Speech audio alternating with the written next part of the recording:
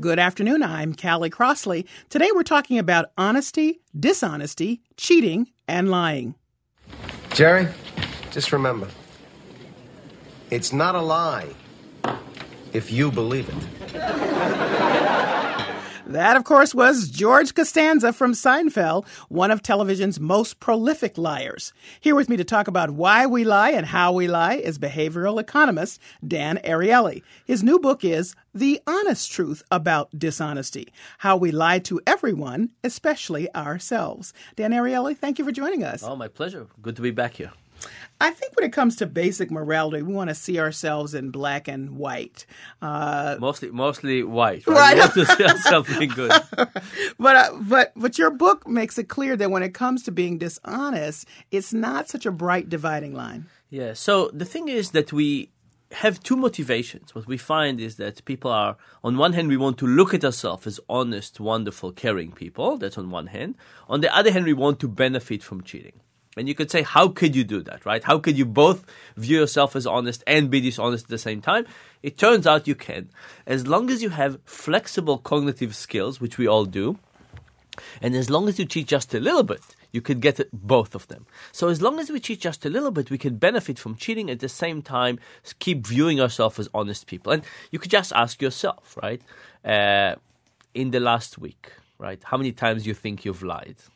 You don't have to say, but, Notice the silence. Yes. We lie many times a day. And when you ask people, and how honest do you think you are? Everybody says, oh, yeah, I'm perfectly honest, wonderful person. And this is exactly the kind of conundrum that I wanted to explore in this research. But it's also important practically, right? Because if you think about it, what we have a model in our minds that is very much like the rational model of crime.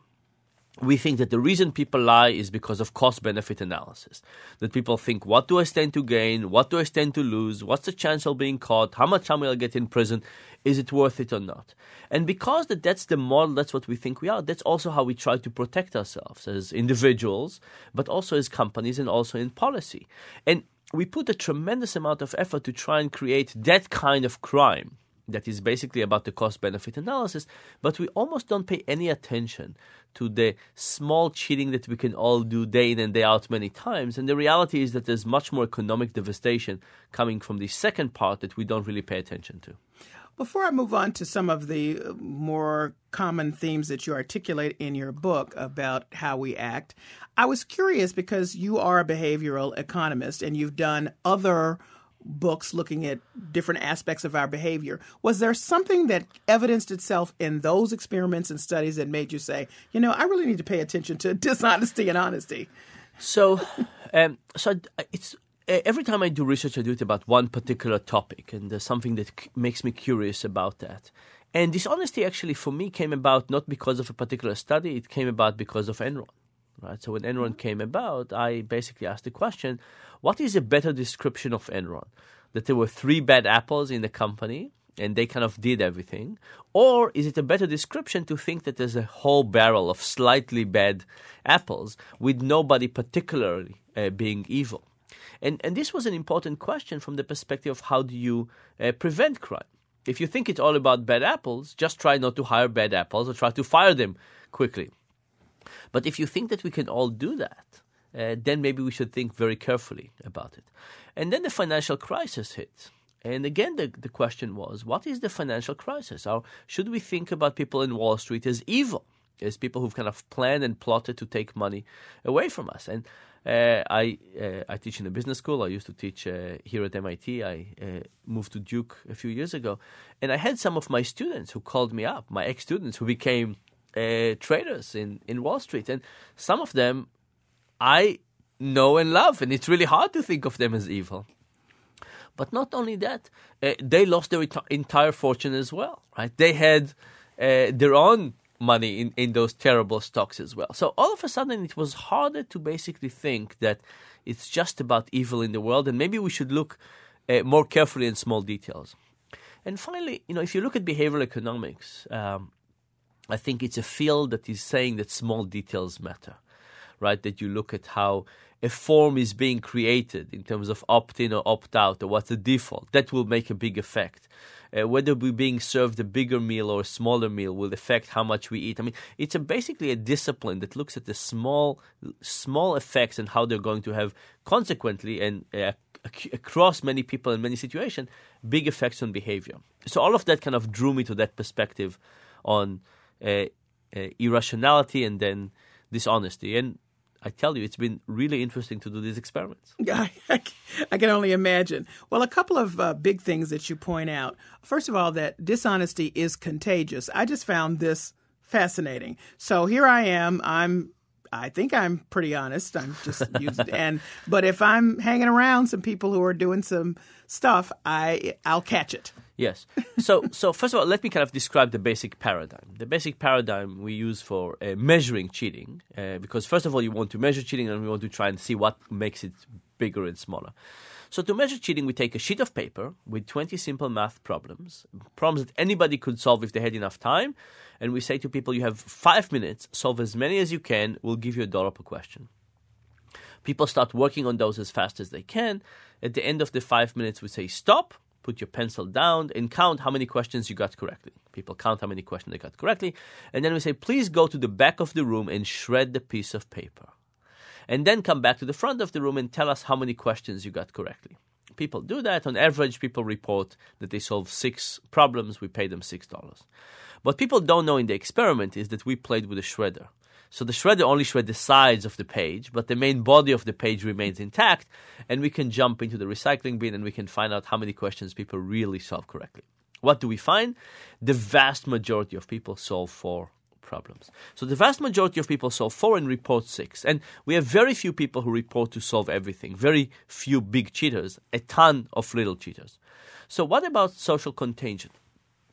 In one experiment, we did 2 changes. The first thing we did was we prepaid people. So everybody had an envelope with all the money, and we asked them that when they finish counting how many questions they got correctly, to pay themselves and leave the remaining money in the envelope. That was the first thing. The second thing is we hired an acting student. And the acting student, 30 seconds into the experiment, raised their hand and said, "Excuse me, Mr. Experimenter, I solved everything. What do I do now?" Now, if you're in the experiment, you're still on problem 1. You know that there's no way that this person has solved everything. You know that they're cheating. And the experimenter said, if you solved everything, you're free to go. Get up and go. And they go. Now, imagine you're in a room and you see somebody cheat in an egregious way. What happens? Lots of people cheat all of a sudden. But there's another interesting twist to this, because if lots of more people cheat, you can say, why is that? One reason could be that people are now realizing there's no cost, there's no penalty, right? You sit there in the room, you see somebody cheat, you say, hey, there's no cost to this. Another possibility is that it's not about the penalty, but it's about the fact that you think it's more acceptable, more socially acceptable. After all, you sit with groups of people just like you in the room. They're all kind of similar social economic status, the same university. Maybe people are viewing it as okay. So to test this, by the way, the experiment we ran at Carnegie Mellon. Everybody was a Carnegie Mellon student. The cheating student was the Carnegie Mellon student. Everybody was a Carnegie Mellon student. In the second condition, we dressed him up with University of Pittsburgh sweatshirt. So now, when he cheated, it was the same, in the same way that he portrayed it in this experiment, you can cheat and get away with it, but he did not give people the social cue of saying people from your university, from your society are doing it. What happened now? Cheating actually went down. So social contagion happens. But it's important it's people from our social group, the people we identify with, are going to do that. Now, you could just think about something like illegally downloaded music. I asked my students about it. Everybody has it on their computers. And everybody thinks it's okay because everybody else is doing that, right? Now, that's an extreme case because really everybody is doing it and there's no moral consideration. If I asked my students, and I did, how many of you would be upset if the New York Times, for example, published your name and said that you have illegally downloaded music on your computer? Nobody feels embarrassed anymore, right? It's basically became socially accepted. And there's lots of layers like that. Now you can think about other cases. What about accounting rules? What about misbehavior to customers or behavior to customers? What do we do in our personal relationship? How do Boston drivers decide what's okay, what are rules okay and not okay to drive? All of those things are socially constructed, and once we see bad behaviors around us, we have a tendency to basically gravitate toward that regard. The final problem with that in reality is to think about which examples do you see. Do you see the examples of people who behave well, or do you see the examples of people who behave badly? And we have a bias towards seeing people who behave badly. The people kind of go extreme out of the norm are much more visible, not to mention the fact that they're also going to be likely to be in the news, they're going to be more salient, people are going to talk about them. So there is this escalation that can happen over time when we see the behavior of others, and we kind of feel that they're defining the new norm or the new normal. Yeah, well, more about that new normal. My guest is Dan Ariely. His new book is The Honest Truth About Dishonesty, How We Lie to Everyone and Especially Ourselves. You can join the conversation at 877-301-8970, 877-301-8970. When do you justify lying? Do you think it compromises your integrity? Call to defend the white lie. Call to stick up for straight-up honesty at 877-301-8970, 877-301-8970. You can write to our Facebook page or send me a tweet at Callie Crossley. This is WGBH, Boston Public Radio.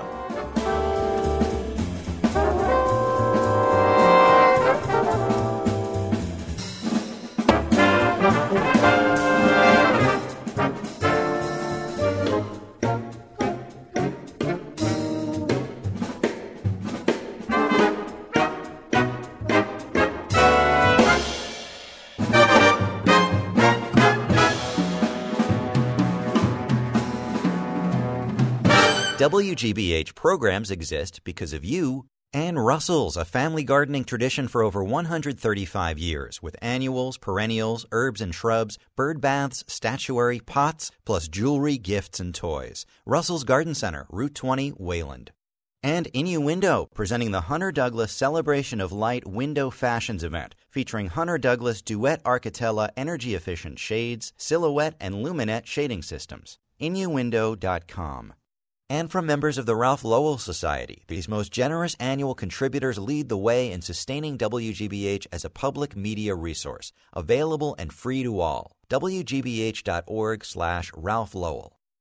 Next time on The World, I'll have another is charging on the outside. I'll have another, won the first 2 jewels in the Triple Crown. On his back, Mexican-born jockey Mario Gutierrez. He was born to be a jockey. He's got great hands, and he has a great sense of timing. He's gifted. But he almost missed his chance. A jockey story next time on The World. Coming up at 3 here on 89.7 WGBH. The WGBH Spring Auction has gone into extra innings. Bid high on a trip for 2 to the Windy City, the Aegean Sea, the Caribbean, or to any other JetBlue destination. You might even find yourself with tickets to see the New England Patriots take on the Miami Dolphins. Be a hometown hero, support public broadcasting, and secure a great deal all at the same time. It's easy to do at auction.wgbh.org. If 2 heads are better than 1, how about 100 or 1,000? I'm Kara Miller. This week on Innovation Hub, we investigate the power of crowdsourcing. Saturday morning at 7 here on 89.7 WGBH. Welcome back to the Callie Crossley Show. You want answers? I think I'm entitled. You want answers? I want the truth! You can't handle the truth! That's some classic Jack Nicholson from A Few Good Men. Can you handle the truth? Can you tell the truth? That's what we're talking about with behavioral economist Dan Ariely. His new book is The Honest Truth About Dishonesty, How We Lie to Everyone, Especially Ourselves. You can join us at 877-301-8970, 877-301-8970. Do you see the potential for small lies paving the road to bigger, more harmful transgressions? How do you negotiate when to lie and when not to lie? We're at 877-301-8970, 877-301-8970. You can write to our Facebook page or send us a tweet at Callie Crossley. And we have a tweet, Dan Ariely, that I want to read to you.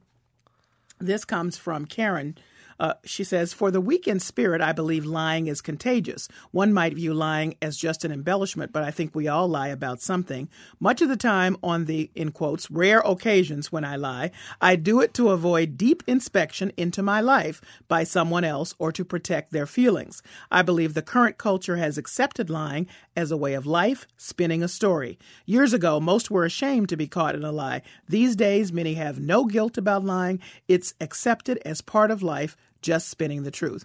It's a little bit of what you were saying. Yeah, so I think this is really about rationalization, right? The moment you could say, I'm doing it to help other people, really. It's not, I'm kind of altruistic in that regard. This is something useful. And, sometimes there's truth to that. And the real issue is that the moment things become more easily to rationalize, we do it to a higher degree. So again, if you say it's all about cost-benefit analysis, it's one model. If you say it's about rationalization, now there's the question of what gets you to rationalize to a higher degree. What's allow you to do that? So, for example, in one experiment, what we find is that we got people to work with somebody else. So imagine you and I are a team. And in one case, if I cheat, I get the money, and if you cheat, you get the money. In another condition, if I cheat, we both share the revenues. What happened now? All of a sudden, my cheating goes up. Why? Because it's not just for me, it's for you, and now I can justify it to a higher degree. In fact, in one condition, we got it such that if I cheat, you're the one who's benefiting, and if you cheat, I'm the one who's benefiting, and that's when people cheated the most. It's as if people became a little bit like Robin Hood. And, I do these experiments in the lab, and these are kind of scientific, and we have statistical data, but I also try to talk to big cheaters. And I talked to a guy who was involved in the MCI accounting fraud, one of the MCI accounting fraud. There are quite a few of them. And what was interesting about him is that he was in charge of collecting money from all kinds of people who use their services, and including people like phone sex and astrology and stuff like that, people who would not pay him very, very frequently. And he was really frustrated about that. And he was trying to cut them off, but the company would not let them cut them off because the people who signed them up wanted to keep on signing them up. And eventually he discovered a way to deal with this, which is just to go into the accounting system and take their bill, whatever it was, $1 million, and replace it with zero. And they weren't paying anyway. At least the debt was not showing on the books. And when he was doing it, what was amazing is that he was not getting any personal gain. He was doing it for the company. And actually, if you look at many cases, there are lots of people who cheat for another cause, all these rogue operators and so on. I mean, eventually those people take a huge blame and sometimes go to prison. This particular guy went to prison for quite a while for this. But when he was cheating, he wasn't cheating for himself. He was cheating for the company he was working for. And somehow this was the goal, to kind of help out, almost as a friendship way. And I think this is basically what white lies are. We have lots of values as humans. Not all of them are compatible. Okay. And sometimes when the values are incompatible, we have to decide which one do we adhere to. And sometimes loyalty gets higher, and sometimes when we can rationalize, it's even easier to do it a step further. All right, Seth from Chelmsford. Go ahead, please. You're on the Callie Crossley Show, 89.7. Hi. Hi. I was listening earlier, and it said about the you've got the group of people that are in the room, and if one person cheats, then the other people think it's okay to cheat? Yes. I'm not sure if they think it's okay. We haven't tested what they think. I can just tell you they cheat more.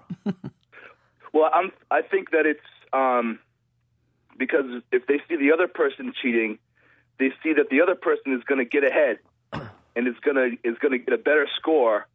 So if they're going to do it, then I can do it because I don't want them to win. Yeah. So there's a couple of things to think about here. One is it really about kind of competition? And I'm sure there are some cases in which it's about competition. But if you remember, we had another trial and in another condition. And in this condition, the person was wearing University of Pittsburgh sweatshirt instead of University of Carnegie Mellon sweatshirt. And now when they were cheating, they were still getting the most money. But now people would not take it as a sign that this was actually something okay to do. So I think this experiment, we also have other ones that show that in this particular case, I don't think it's about competition. In fact, we have another experiment in which we took some people and we say to them, the average amount of problems that a person solves in 5 minutes is 8, when in fact it's 4. So some people would tell it's 8, some people would tell it's 4. And you would expect that if people are compelled by winning and getting over other people. They would cheat more when we tell them that other people are solving 8. We did not find it in that experiment. I think people basically have a fudge factor. They say, well, I solved 4, I really want a little bit, what else can I justify? And competition is not always helping them to justify. Now, this is not to say that this will not happen this would happen in every case. I think there are many cases in which competition is going to further increase the incentive to be dishonest, but in our case, we don't see that as the main driver. Seth, does that answer your question? I guess so. I look at it when you're driving on the highway and someone starts speeding. I think we lost you, Seth. But so let's just say he starts speeding, then everybody else is encouraged to speed. That's right. But I think it's not so much because you want to get somewhere faster. It's, he's going to get there faster than I am. It's a competition. It's all of a sudden saying, okay, this is probably okay to drive 5 miles. Lots of people have believed. How much beyond the speed limit do you think it's okay to drive and not get caught? 5. 5. Like, how did you get to that number? You drive around, you see what other people do. You probably never talk to a policeman that says, what do you really catch and not catch? No, I'll give you a practical reason, because 5 is what you can go down too fast if you see the cop. You can get back to 55 pretty fast from 60. But at 70, that's a different scenario. Let me ask this question. Is there a specific dishonest action, whether it be lying, cheating on your wife, bilking your company, whatever, that is the gateway dishonest action to bigger things? Yeah, so that's a very interesting question, and we just started looking at this. So one thing you can ask is whether being dishonest in one area of your life necessarily mean that you're going to be dishonest in another area of your life. And a good example is to think again about students. They all have illegally downloaded material on their computers. Does it mean that they also do other things that are illegal? But see, at this point, as you pointed out, nobody thinks it's illegal. That's right. So well, they know. They would know that cheating on a test is illegal. I mean, it's wrong. So go ahead. So here is what I think. So one of the let me kind of walk you through this. So one of the questions I've often asked is what are cultural differences? Right? Everybody who's traveled have seen different types of cheating in different places. So we've tried that. I grew up in Israel, so the first place we checked was Israel to see whether the Israelis cheat more than the Americans. By the way, what would you predict? I have no prediction. what You're too politically correct. No, I just have no prediction. What's the answer? They cheated just the same. Okay, all right. Then Francesca Gino, my Italian collaborator, said, come to Italy. We'll show you what the Italians can do. The same as the Americans. We tried China, we tried Turkey, we tried the UK, we tried the Canadians. The Canadians will always think that they cheat less than the Americans. They don't. They cheat just the same. Now, here's the thing. When we do our experiments, we find that everybody cheats the same. But when you travel around, you see very different behaviors, not to mention the corruption index, right? There's lots of things that vary dramatically from country to country. And here is my current understanding of this. I think that when we deal with the basic ability of humans to rationalize, there's kind of 10-15% fudge factor. We can all exaggerate a little bit and feel good about it. But what culture does, it doesn't mean that culture is not important. What culture does is it takes a particular domain of life, infidelity, cheating on your taxes, dealing with the insurance company, dealing with customers, and basically say that this something is not something you should worry about in the moral sense, right? In the same way that students don't worry about illegal downloads, in the same way the French don't seem to worry about infidelity, different cultures basically take particular activities. It's not morality across the board. And I think that once you start behaving this way in one particular aspect, it helps escort down that particular behavior. I see. Now, we did do one study that showed one kind of cross behavior across morality. It was kind of an interesting experiment with fashion goods. So there's a phenomena we call the what the hell effect. And the what the hell effect is the idea that you start cheating small and you think of yourself as a good person. And at some point you say, you know what? I'm not a good person. I might as well enjoy it. And this is something people know in dieting, right? You start your morning, you're on a diet, then you eat a muffin and you say, today I'm not good. I might as well have a burger and shake. Maybe I'll start next Monday. So what we did was we took counterfeit goods. Actually, we took real goods. We got a designer called Chloe to send us sunglasses. And we told half the people that they were wearing fake glasses and half the sunglasses, and half the people they were wearing the real ones. And we asked them to walk around campus for a while. And after they walked around campus for a while, they came back. And then we said, before you take off your glasses, please do this task, and we could measure cheating on that task. And what we found was that people were cheating to a higher degree if they were wearing the counterfeit glasses. Or now, what they thought were the counterfeit. Yes. And I think what happened is that once you think of yourself as tainted in some way, and you still have residue of that, and sunglasses kind of remind you, and they have the logo, and it's the people thought it was counterfeit and so on. All of a sudden, if you think of yourself as being slightly tainted, it's easier to take the next step out. The question is, do you think of yourself as being tainted in that regard or not? There's one more thing I do want to mention, is that when we do these cross-cultural studies, we usually don't find any differences, but we do find one difference. When we do these studies, we either go to universities and test students, or we go to bars. And when we go to bars, we assume that people who go to bars in every place are kind of the same. And we pay people such that every 4 questions they solve correctly, they get 1 glass of beer. So we went to Washington, D.C., and we went to a bar where congressional staffers hang out in. And we went to New York City, we went to a bar where bankers hang out in, and we tested who cheated more. So what do you think? Any predictions? Well, of course, we'd all go for the bankers, You're right. So I actually thought it would be the politicians, but it was the bankers 2-1. They cheated twice as much. But I should point out, these were junior politicians, right? So maybe there's room for growth. You're listening to 89.7 WGBH and online at WGBH.org. We're talking about lying and cheating with behavioral economist Dan Ariely. His new book is The Honest Truth About Dishonesty, How We Lie to Everyone, Especially Ourselves. You can join the conversation at 877-301-8970, 877-301-8970. Or you can write to our Facebook page or send us a tweet at Callie Crossley.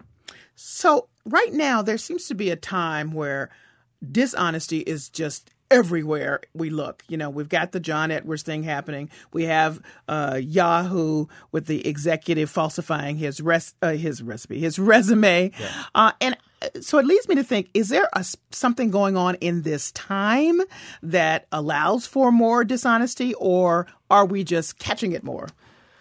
I think probably we're catching it more as one part, but I think there's also things that are making it more likely. So I'll give you a couple of examples. So we talked already about the contagion and what you think is acceptable and not acceptable. But one of the most worrisome experiments we created was an experiment in which we paid people not in money but in tokens. So imagine it's the same experiment. You finish, you shred the piece of paper, you come to the experimenter, and usually you would look them in the eye and say, Mr. Experimenter, I solved X problems, give me X dollars. And they would pay you $1 per question. In this other condition, you say, Mr. Experimenter, I solved X problems, give me X tokens. And we pay them in pieces of plastic. Now they take this piece of plastic and they walk 12 feet to the side and they change for $1. So in a sense, people are not lying for money, but it's something that will become money very, very quickly. What happened? In our experiment, people doubled their cheating.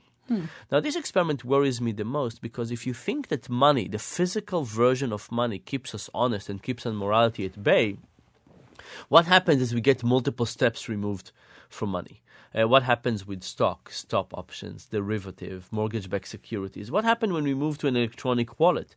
Would all of those create cases in which people can steal to a higher degree or be slightly dishonest to a higher degree and nevertheless have a very easy time justifying it to themselves? And if you think about it, we're moving in that direction. We're moving in the direction of having things that are much more abstract.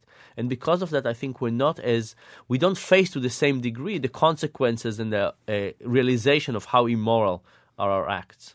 What I found fascinating in the book is this part where you talk about You mean many things. Many things for fascinating. I'm sorry. I don't want to lie to you. But many things were fascinating. And I was particularly interested in your point making that even people who are mostly honest, this is by their actions, need some kind of boundary to keep them honest. Yeah. And, religion used to do that for us. Right? Religion used to tell us exactly what is acceptable and not acceptable, what the lines are. And once you have religion, there's really not that much flexibility. Also, when you have a military rule, I recently visited Virginia Military Academy. The students there have no degrees of freedom. There's no question that they are under control. Every moment of the day is regulated. They have almost no decisions. to make, almost no gray zones. And then you look at that and you say, let's look at medicine, let's look at accounting, let's look at banking. The amount of gray zones are just incredible. And with such large gray zones, it's really hard to figure out what is right and what is wrong and how much to bend the rules and what is acceptable. And here's another thing we just did. We asked people to take the role of a CEO of a bank. And we say, you're a CEO of a bank, you get paid some salary, mostly by stock options. In your bank, you want to make more money for the bank. And there's all these kind of shady activities you could take, and what the people in the banking industry call revenue enhancements. You can charge a little bit more for ATM. And you they can are, hold, by the way. That's right.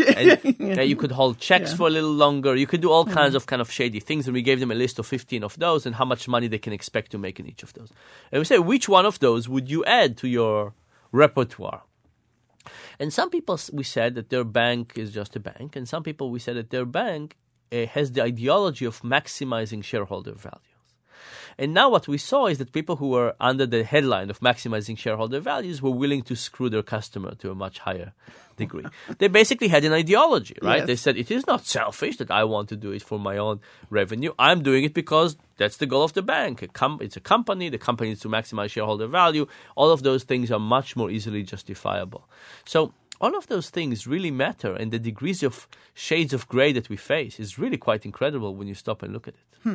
Mary Ann from Woods Hole, go ahead, please. You're on the Callie Crossley Show, WGBH. Hello. Hi. I had a question about what makes a person a good liar. Like, when I try to lie, people read right through me. They know that I'm not telling the truth. I don't know what it is, but and then I start laughing or whatever, and I can't hold it. But then there are other people who are just naturally born good liars. I don't know if it's because they have good acting skills or what is it, but I was just curious. What makes... Good question, Marianne. We're going to put that to Dan Ariely. Well, the non-serious answer, of course, is practice. Just practice. Practice leads to perfect. No, but we've tried to look at personality differences and what kind of people lie more and what people lie less. And what we find is that one of the biggest predictors are creativity. And here is the reason. If you think that the reason that people lie is that we try to both, have the cake and eat it too, we try to think of ourselves as honest people and lie at the same time, then if you're creative, you can tell better stories. And all of a sudden, if you could tell better stories, you could lie a little bit more and still feel good about yourself. And if I may, you have a great point in your book about how many students have killed their grandmother about 1 billion times because they're not creative about how to lie about what they're doing, not having done the work. But continue. I love the excuses that the students come with at the end of the semester. And I try to have a straight face when they tell me these sob stories. But we've done it in multiple ways. We tried to measure creativity and see how it correlates with cheating. We went to an advertising agency, and we measured the people in this advertising agency, and we measured how much let's call it moral flexibility people have in different jobs in the company, and the people who were in accounting were much more rigid in their moral fiber. The people who were creative were much less. So I think, again, there's some psychopaths out there, right? There's some people who just don't care about anything, but there are really, really few of them. Most people, lying is really about being able to convince yourself why this is actually okay. And this is the story, and creativity really helps, and also ideology helps, like the story about shareholder value. So the moment you have an ideology about why this is actually okay and you can justify it, cheating increases to a higher degree. And you're able to lie easier. And you're able to lie. Now, also the other thing is that it's really easy in retrospect to villainize cheaters, right? So we look at Edwards, we can look at the person from Yahoo, we can look at Madoff, we can look at all kinds of people, and in retrospect villainize them. But in my discussions with big cheaters, it is every time, every cheater I've talked to basically started with one small step that they could rationalize, and they did not think about the end game.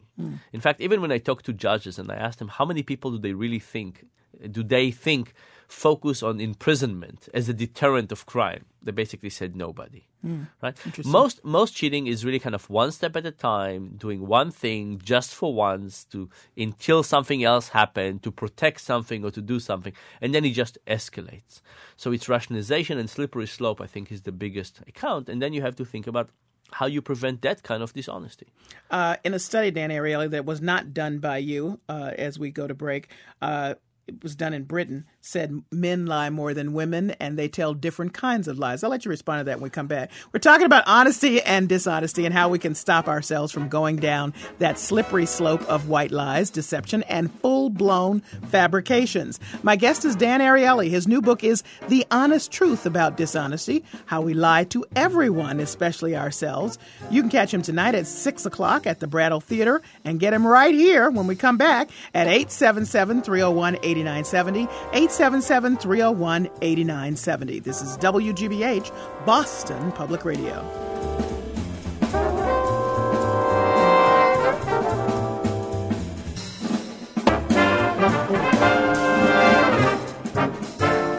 This program is made possible thanks to you and Harvard Vanguard Medical Associates, offering complete health care for you and your family. With 21 locations across Greater Boston, Harvard Vanguard welcomes new patients and accepts most insurance. CareMadeEasy.org, an affiliate of Atrius Health. And it's your move. We are a group of professional women who have gotten together to help families move from where they are to where they want to be. Janice Armour, co-owner. We're in a very specific market, and we wanted to get the word out more aggressively. GBH has got a certain reputation that supports what we want to do, and we'd like to support that as well. The response has been very good. To learn more, visit wgbh.org/sponsorship. Pink slime has been in the news recently, but have you heard of meat glue? Meat glue is an enzyme that the meat industry has been using for a while. It's used to sort of fuse two pieces of meat together and make them appear as if it's one piece of meat. On the next Fresh Air, Tom Philpott, the food and ag blogger for Mother Jones magazine, talks about the meat industry. Join us. This afternoon at 2, here on 89.7 WGBH. Hi, my name is Maya, and I'm a WGBH sustainer. Sustainers like Maya break their gifts down into monthly installments that automatically renew. That helps 89.7 plan better, and better plans means fewer fundraisers. And that's why Maya is responsible for this hour of programming coming to you fundraiser free. Thanks, Maya. Yeah, you too. Join Maya by supporting 89.7 as a sustainer online at WGBH.org. From the Economy Newsroom in Kendall Square, this is Greg Wong for WGBH Boston Public Radio. The WGBH Economy Report, Friday during Morning Edition, a partnership between Exconomy.com and 89.7 WGBH. Welcome back to the Callie Crossley Show. I'm talking to behavioral economist Dan Ariely about why we lie, from big lies to small ones like these. Now we're going to run a few tests. This is a simple lie detector. I'll ask you a few yes or no questions, and you just answer truthfully. Do you understand? Yes. That clip was from The Simpsons. That was Homer taking the lie detector test and failing badly. Dan, psychologically, what is going on when we tell those small lies like that, and what motivates us to tell those small lies? Well, so lots of time it's about our selfish interest. And what selfish interest does is it colors our view of the world and therefore let us tell small lies. So, for example, are you a fan on any particular sports team? No. No. Okay. Wrong girl. Wrong girl. So imagine you were. Yeah. If you talk to a sports fan and you say, imagine that you went to a game and the referee called a call against your team, what would you think about the referee? And most people admit that they would think the referee is evil, stupid, vicious, something like that. It's really hard to see reality in an accurate way when your motivation is to see it in a biased way. Now, what happened is money is the same thing, right? You're not fan of a particular team. Well, we are fan of money. More money is better than not money. So now imagine you're a banker. And you get, let's say, paid $5 million a year if you could only view mortgage-backed security as a good product. Now, I'm not asking whether you would lie, whether you would tell your clients, oh, my goodness, this is a fantastic product, when in fact you believe it's not. But wouldn't your motivation color your view of them? And now you would believe that they are slightly better than they really are. Absolutely. And what if they were complex and difficult to evaluate and easy to rationalize and all of those things? Now it will push you even further. And what if everybody around you do the same thing? So now you can see how motivation, basically a biased motivation, can basically cause us to lie a little bit, but do it consistently over a long time with devastating consequences. We got a bunch of calls here. Michael from Norwood, you're on the Callie Crossley Show. Go ahead, please. Kelly, hi. Dan, how you doing? Very well. Good. I just have a question for you. It has more to do with, I guess, definition of terms. You were talking about lying. I'm curious if it's defined as just the absence of honesty or the act of being dishonest, because I think I'm getting confused with the cheating/lying concept, because when you're cheating, you're not always lying. Say you're speeding, it's not a dishonest act necessarily. Yeah. So in my experiments, actually, I would refer to what we call the operational definition, which is what we actually measure. So in our experiments, people solve a particular number of problems, and then we say, tell us how many questions you really solve, and we'll pay you according to that. Or we say, pay yourself according to how much you really deserve. So I look at, in my experiment, I use the word lying and cheating in the same kind of way. I talk about how much do people take money that they haven't really deserved. So that's kind of the definition I talk about, and the one that we use in all of the experiments. Now, I know that there's all kind of other more nuances. Is white lies really lies and so on. But for me, I kind of stick with this definition of taking more money than you really deserve, and that's what all this book is about, and all the experiments we do are with this particular version of lying. Thanks very much for the call, Michael. Carol from Worcester, go ahead, please. You're on the Callie Crossley Show, WGBH. Hi there. Hi. I wanted to mention that lying can be a learned behavior from childhood, too, because with my dad, he would tell us that he could not abide a liar, so if we did something wrong, tell the truth. Well, when we told the truth, we got punished. We could come up with a good lie, we could sidestep that punishment, and everything was fine. So we kind of learned that Dad didn't really want to hear the truth. Yeah, and this is not the most extreme behavior. I mean, if we are kind of thinking about it, we have to recognize that we actually teach our kids to lie. So I have a disability, and often when I walk around, the kids point at me and ask their parents, what is this? And the parents, 98% of the time, pushes their hand down and say, you don't do that. Now the kid, this is not lying, but it's about telling people not to express externally what they're thinking internally, and there's a difference between what you really think and what you're actually going to say. And this is what you need to be a civic person in society. So now, think about this. Imagine you work in an accounting firm, and now you still care about other people, and you still think about, well, there's a different version of the truth that we admit inside and a different version of the truth that we tell outside. And all of a sudden you realize that honesty is a really very tricky situation. We have to be much more strict about the rules, about the definition, about when we want people to be perfectly honest and when it is kind of okay because it's socially needed to shade the truth a little bit. Carol, thanks for the call. James from Randolph, you're on the Callie Crossley Show, 89.7 WGBH. Hi there. Hi. Well, I was wondering if there was any kind of study or experiment showing that people are more dishonest with digital forms of money rather than physical forms of money, and if maybe that has something to do with a lot of the issues that have gone on Wall Street or with different mutual fund trades, that sort of thing. Yeah, so the experiment I described earlier, when people cheat for tokens less than they cheat for money, I think is one account. And here's kind of a intuition about this. Little Johnny comes home from school with a note from the teacher that said that little Johnny stole a pencil from the kid who was sitting next to him. And Johnny's father is angry, he's furious. He said, Johnny, I'm humiliated and embarrassed. You never, never, never take a pencil from the kid who's sitting next to you. This is just awful. You're grounded for 3 weeks and just wait until your mother comes. And beside Johnny, if you need a pencil, you know very well you could just say something. You could just ask and I will bring you dozens of pencils from work. And now, if you find that funny, it's because you probably realize that with taking 10 cents from petty cash box is something that you can't do without thinking of yourself as a thief. But taking a pencil from work is something you can justify in all kinds of ways. You could say everybody is doing it. You could say work is putting it for me to take home. You can tell all kinds of stories.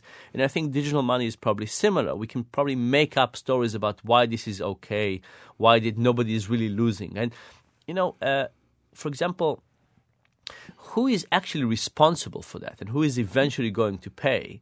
I think it's kind of shady and therefore allowing people for much more rationalization. So we got a call, Dan Ariely, behavioral economist from Duke, from a Dan in the car. And he said he wanted to know how much lying you do. How much lying I do? Just as much as you probably. Lying is complex and something we do all the time.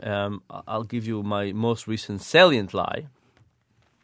I was in London last week, or maybe 2 weeks ago, and I was in a cab, and this guy was like an hour and 15-minute thing, and the guy grew up in Iran and came to the UK when he was 7.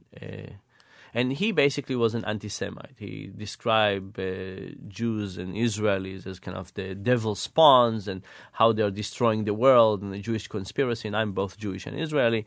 And kind of 45 minutes into it, when I get his whole life perspective on that, he asked me where I'm from. At that moment, I could have said, hey, by the way, it's interesting. I'm Israeli and Jewish, and why don't we talk a little bit about your beliefs and where they come from? I actually had no energy for that discussion. I didn't think I could convince him on anything, and I actually wanted to understand where he's coming from to a higher degree. So I basically said I was American, which is, I live in the States, so it's kind of almost okay. But I think it's a standard example of I don't want to deal with the consequence of what will happen. So I say something that will not get me involved to that degree. I will tell you one other thing. So, I quite a few years ago, I ran an experiment at the lab at Harvard.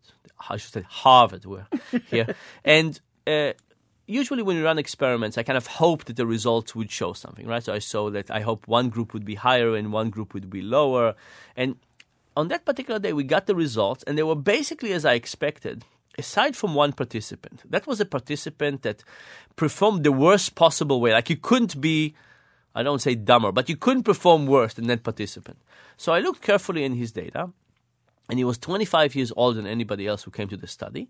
And we all remember that there was one drunk guy that came to the study. We paid quite well. There was a drunk guy that came off the street. It was the guy who was performing the worst. Clearly, he didn't understand the instruction and so on. So we took him out. We took him out from the data, and the results show this beautiful pattern. But then a couple of days later, I thought about it with my students, and we said, what would have happened if by chance the drunk people would have been in the other group, the group we hoped would have a low result? Then, first of all, we would have been very happy with him. We probably would have never looked at his drunk issue. And even if we did, we probably would have a story about why drunk people are actually good in the experiment. And we didn't throw the data out, and we reran the experiment. But for me, that experience was incredibly important because at that moment, when I took the data out, this particular data point out, I was thinking I was like a knight in shining armor, helping the data pattern shine through, right? I was clearing the path and letting the truth emerge. But the fact is I wasn't. I had a particular bias, and I had a particular way of wanting to see the results. I'm also kind of a creative guy. And maybe I could have told another story. If he wasn't the drunk, maybe I would have told another story. So now I have a set of very strict rules for myself. You could decide, for example, in the experiment, never to include data from drunk people, but you have to decide it up front. You could decide that people who don't read English, you can do whatever you want, but only up front. After the fact, you can't do it. Not because we're lying to other people, because we're lying to ourselves. And it's so easy to fool ourselves into what we want to believe, and that's actually what we're getting. So now I have to say that I think we're kind of much more strict about what we accept and not accept and how we would behave, because we are not as blinded to our own irrationality as far as deception and self-deception goes. Ryan from Randolph, go ahead, please. You're on the Callie Crossley Show, 89.7. Hi, I was just calling to ask, would you agree that society kind of promotes lying in a way? For instance, like, when we sign up for something online, it asks us to agree to the terms and agreements, and it's usually like a 90-page document. But people usually skip through it and just say, like, they agree to it without even reading a term or, like, a word on the term. Yeah, so I would say that you're probably right in two ways. The first one is that society encourages cheating because we teach people that there's lots of gray lines. But the other thing that you're pointing out, I think, is the issue of revenge.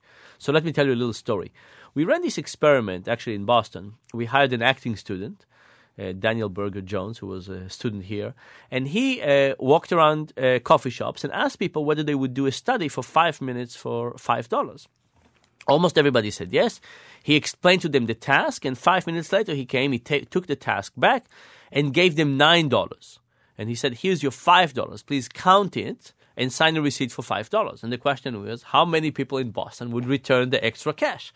And in that particular condition, about 50% of the people returned the money. In another condition, what he did was when he explained to them the task, he picked up his phone. He pretended somebody called him up to talk about pizza tonight, and he talked for 12 seconds. Hey, John, what's up? There, later, so on. Put the phone down and came back to the instruction. Now he annoyed people. Not a lot, but just a little bit. What happened? Now about 15% of the people gave the money back. So the moment we are annoyed, we are more willing to justify cheating. We basically feel like it's karma, right? We're just making the world a better place by being dishonest. The most disturbing thing about the experiment with Daniel, though, was that sometimes he presented himself as it was his money and his experiment. So he's the person who did the violation. So if they took extra money from him, he would be the person that suffered. And some other time he said, it's this other professor who is working, I'm just working for him and it's not my money. People didn't care. Wow. The moment they could justify something, they justify it to a higher degree, took more money. So as companies annoy us, I think it really helps people justify a higher degree of dishonesty as kind of retaliation, revenge, karma, call it whatever you want. The point in your book about people are more susceptible when tired and hungry has really got to me. And I downloaded your app called Conscience, and then I read the thing about healthy eating right before I was going to eat. And I was annoyed that I had to download the app on Conscience because I was going to interview you, and you're taking up my time on the weekend. So I look at it, and then actually it impacted me after I read the reasons, and I chose the healthy dish, and then I was so full I couldn't have dessert. So it works. Very good. If you put boundaries. I got 30 seconds here, wondering if anything surprised you in all of the experiments looking at this subject. The thing that surprised me the most is how strong conflicts of interest are and how susceptible people are to them. And they can come up from favors and money and so on. And we have to deal with them all the time with our doctors and lawyers and so on. And we really have to learn how to deal with this to a much better degree, because if we don't, we're going to really suffer. So that was the biggest surprise. And I think we're going to see more of that. I'm sure we are, unless we learn how to deal with it. But we really have to. Okay, so the first step, I guess, is getting an app called Conscience. The first step is really to understand where are you in life, where there's lots of conflicts of interest that is influencing you. And to realize that the people who are giving you advice with conflicts of interest are not necessarily bad. But the moment they have conflicts of interest, they could behave extremely badly.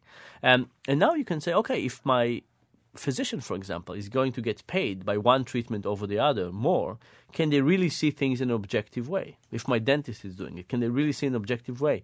And if it's a big decision, if you go to a mechanic and they have conflicts of interest and they, replace an extra carburetor or, whatever, maybe not a big deal. If you go to a doctor and they recommend some unneeded treatment, maybe you should go for second opinion. Maybe we should learn how to protect ourselves in those cases. Well, there's so much to talk about here, and I think I'm honest, but not so much. We've been talking about honesty and dishonesty with Dan Ariely. He's the James B. Duke Professor of Psychology and Behavioral Economics at Duke University. His new book is The Honest Truth About Dishonesty, How We Lie to Everyone, Especially Ourselves. You can catch him tonight at 6 o'clock at the Brattle Theater. To get tickets, visit the Harvard Bookstore at harvard.com. In the meanwhile, you can keep on top of the Callie Crossley Show at wgbh.org/Callie Crossley. Follow us on Twitter or become a fan of the Callie Crossley Show on Facebook. Today's show was engineered by Antonio Oliard, produced by Chelsea Mers, Will Roselip, Abby Ruzika. Our intern is Sloan Paiva. We're a production of WGBH, Boston Public Radio.